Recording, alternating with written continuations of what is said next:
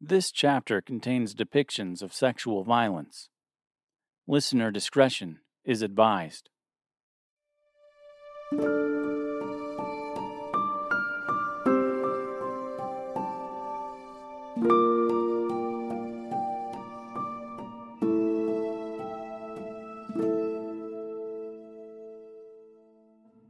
Dark Days of Dorothy Gale, Chapter 30. The Gray Desert. All sense of time had been lost by the time they found themselves once again at the line of the gray desert. They looked onward as they did before, the ground in front of them rocky and colorless. The black tower in the distance still just as ominous as it was the first time they set eyes on it. Mister moved his foot over the line. Just before it could touch the ground, Dorothy grabbed him by the collar of his jacket and gently pulled him back. He turned to her with a pitiful look on his face. "Is there a problem?" Dorothy just looked at him. Sorrow filled her heart, and tears welled up in her eyes. "Mister," she paused to hold back the tears. "I have to go alone."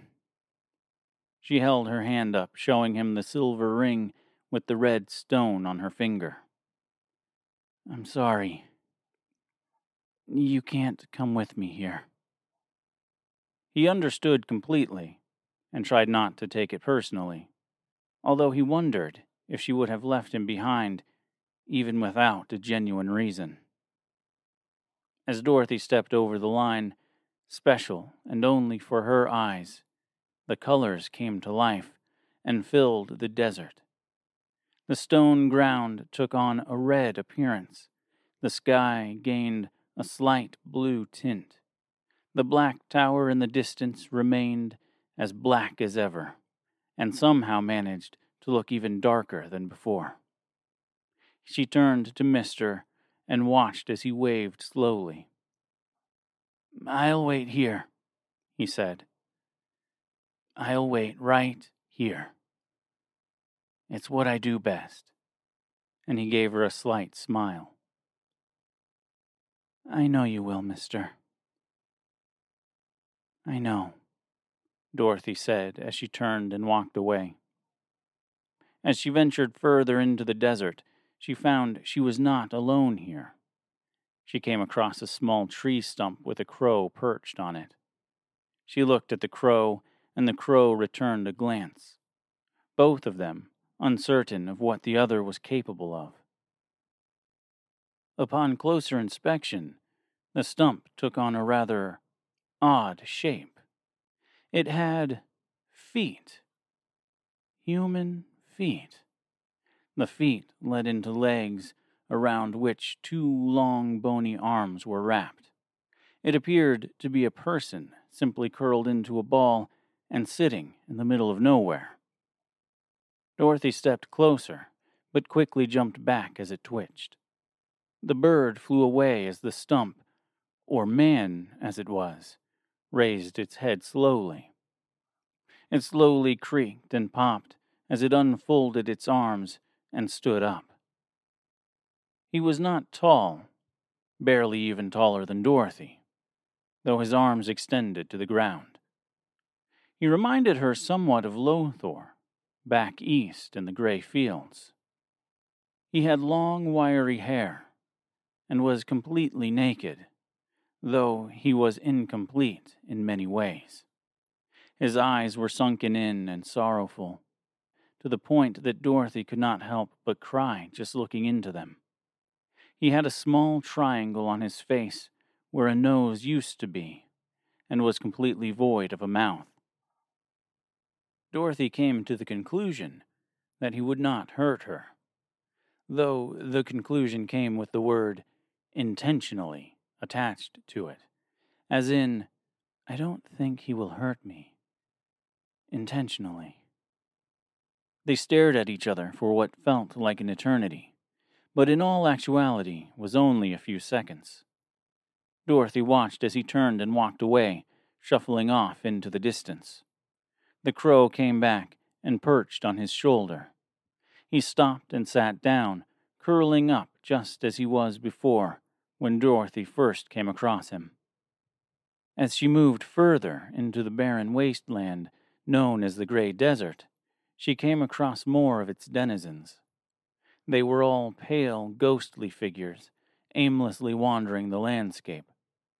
Some of them had no arms, some of them had no legs, some of them no eyes, and some were missing their mouths. Most of them were adorned with tattered clothing, though on occasion she came across one or two completely nude. She walked with caution, though very few of them seemed to pay any attention to her. And the ones that did seem to notice her, for the most part, cowered away in apparent fear. The closer she got to the tower, the people, for lack of a better term, became less fearful and more grotesque. She came across a woman sitting in her path. She was looking away from Dorothy and whimpering loudly. Dorothy was not sure what she should do. Make some sort of contact? Run? Or just cautiously walk around her? As she thought of the best way to approach the situation, the woman turned around. She had no clothing. Her skin was covered in veins, and she had sores all over her body. Her head was completely bald, and even though she had no eyes, Dorothy could tell the woman was looking at her.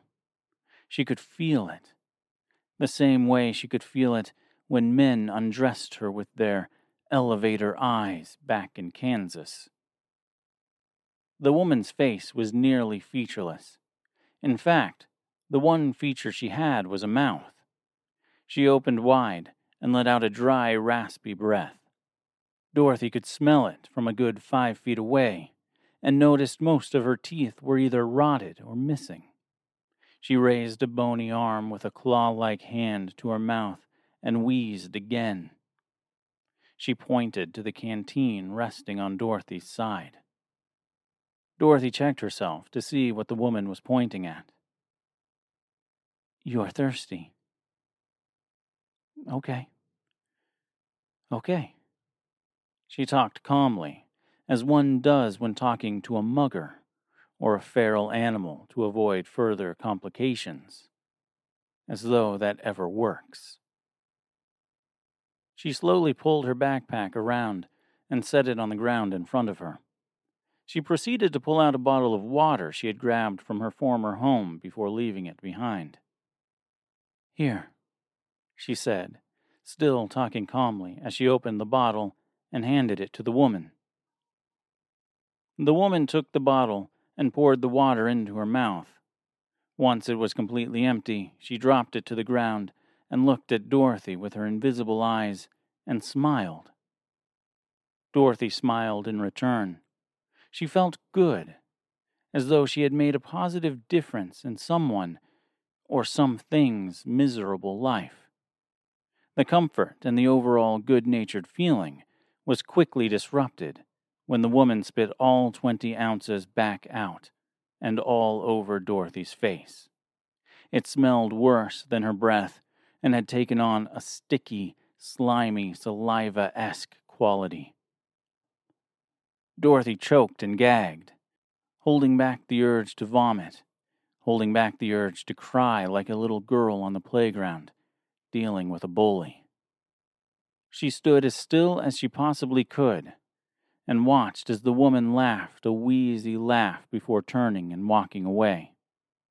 Once the woman was a good distance away, Dorothy reached into her backpack and pulled out a pure white towel she had taken from the Green City. The stench stayed with her even after wiping her face. Dropping the towel to the ground, she grabbed her things and began once again to walk toward the tower. Dorothy found herself within reach of the tower, but with yet another obstacle in her way. A thick black moat formed around the perimeter. It smelled like shit, and for all Dorothy knew, that is exactly what it was. Shit. Large bubbles formed on the surface, and popped with slow hisses and plops. Dorothy walked along the edge of the moat in search of a bridge that did not exist. There was only one way to cross it, and it was far from ideal. She swallowed her fear of discomfort and stepped into the black filth. It was exactly how she imagined it. The sludge flowed around her, gripping her, flowing through and between her legs in a way that left her feeling sick and violated. She waded through, holding her backpack above her head and telling herself, "It could be worse. It could always be worse." She found herself at the deepest part of the moat, the filth rising to her chin. She tilted her head up as she tried desperately but failed to keep it from getting into her mouth. She became stuck before she could make it any further than halfway through. She felt something on her leg. It felt like hands clenching around her ankles. She fought to break free, but was unable. The hands loosened their grip ever so slightly and began moving up her legs. She was unable to move now, not because of the hands holding her in place, but by fear-induced paralysis. She began to panic as she found it more difficult to breathe. Her heart began to pound harder and harder. The hands continued upward. They gripped her calves and slid up her outer thighs before curling inward. She gasped at the pain of the intrusion and the shame of the violation. Tears streamed from her eyes as she tried to cry out. 1 finger. 2 fingers. 3 fingers. Suddenly she felt more hands. They covered her entire body, gripping, groping, pinching, squeezing, scraping, scratching. Under her feet, between her legs, around her buttocks, on her back, pressing her stomach, squeezing her breasts, and gripping her shoulders, and finally wrapping around her throat. Dorothy, still unable to move, silently cried as the moat raped her. Her eyes closed tightly, and she flinched and cringed. Consciousness was lost. The world went dark. When Dorothy came to, she found herself on the other side of the moat, on her back and looking up at the tower. She was now dry, though the stench of the filth and her now black, crusty clothes served as a reminder of where she was, as though she could ever forget. Her strength and will to live were nearly completely sapped by the orgy of grime that had encased her body for God only knows how long, doing God only knows what. She curled up into the fetal position and sobbed uncontrollably. She slowly stood up as she came to terms with the ordeal that was currently her life, and began searching for the entrance to the tower. There was no door. At least, not in the traditional sense. Instead, there was a small hole that led into a narrow, dark corridor, which in turn led inward. Dorothy peered inside. It was pitch black. Emanating from it, a thick heat and stench heavier than anywhere else in the desert. Her claustrophobia held her back for several minutes as she turned away from the tower, breathing in and out, her nose inside her shirt, in an attempt to get slightly cleaner air. She closed her eyes and took one more deep breath before turning around and entering. The corridor was small and tight. It was not so narrow that she had to walk sideways, but narrow enough that her arms had to be flat at her side. And it was not so small that she had to crouch, but small enough that her head occasionally bumped the strangely moist ceiling. It lasted only a few minutes, but for Dorothy, it felt like hours. Once she was through, she found herself in a large open room. Somehow, this room was far cooler than the tunnel, begging the question, where was the heat of the tunnel coming from? Chalk it up to just another one of those strange Land of Oz things, she thought to herself. The room had an incredibly high ceiling to it, and naked munchkins aimlessly milled about the floor. Some of them pushed carts from one end of the room to the other, only to turn around and do it all over again. Some walked on large turntable-style gears with handles sticking out of the center of them. Others pushed and pulled levers back and forth. The turning of the gears, combined with the squeaking of the wheels of the carts and the chunk-chunk, chunk-chunk of the levers, created a rather loud symphony of chaotic noise. There was, however, no witch in sight. Dorothy felt both frustrated and disappointed, yet somehow relieved at the same time. And then it happened.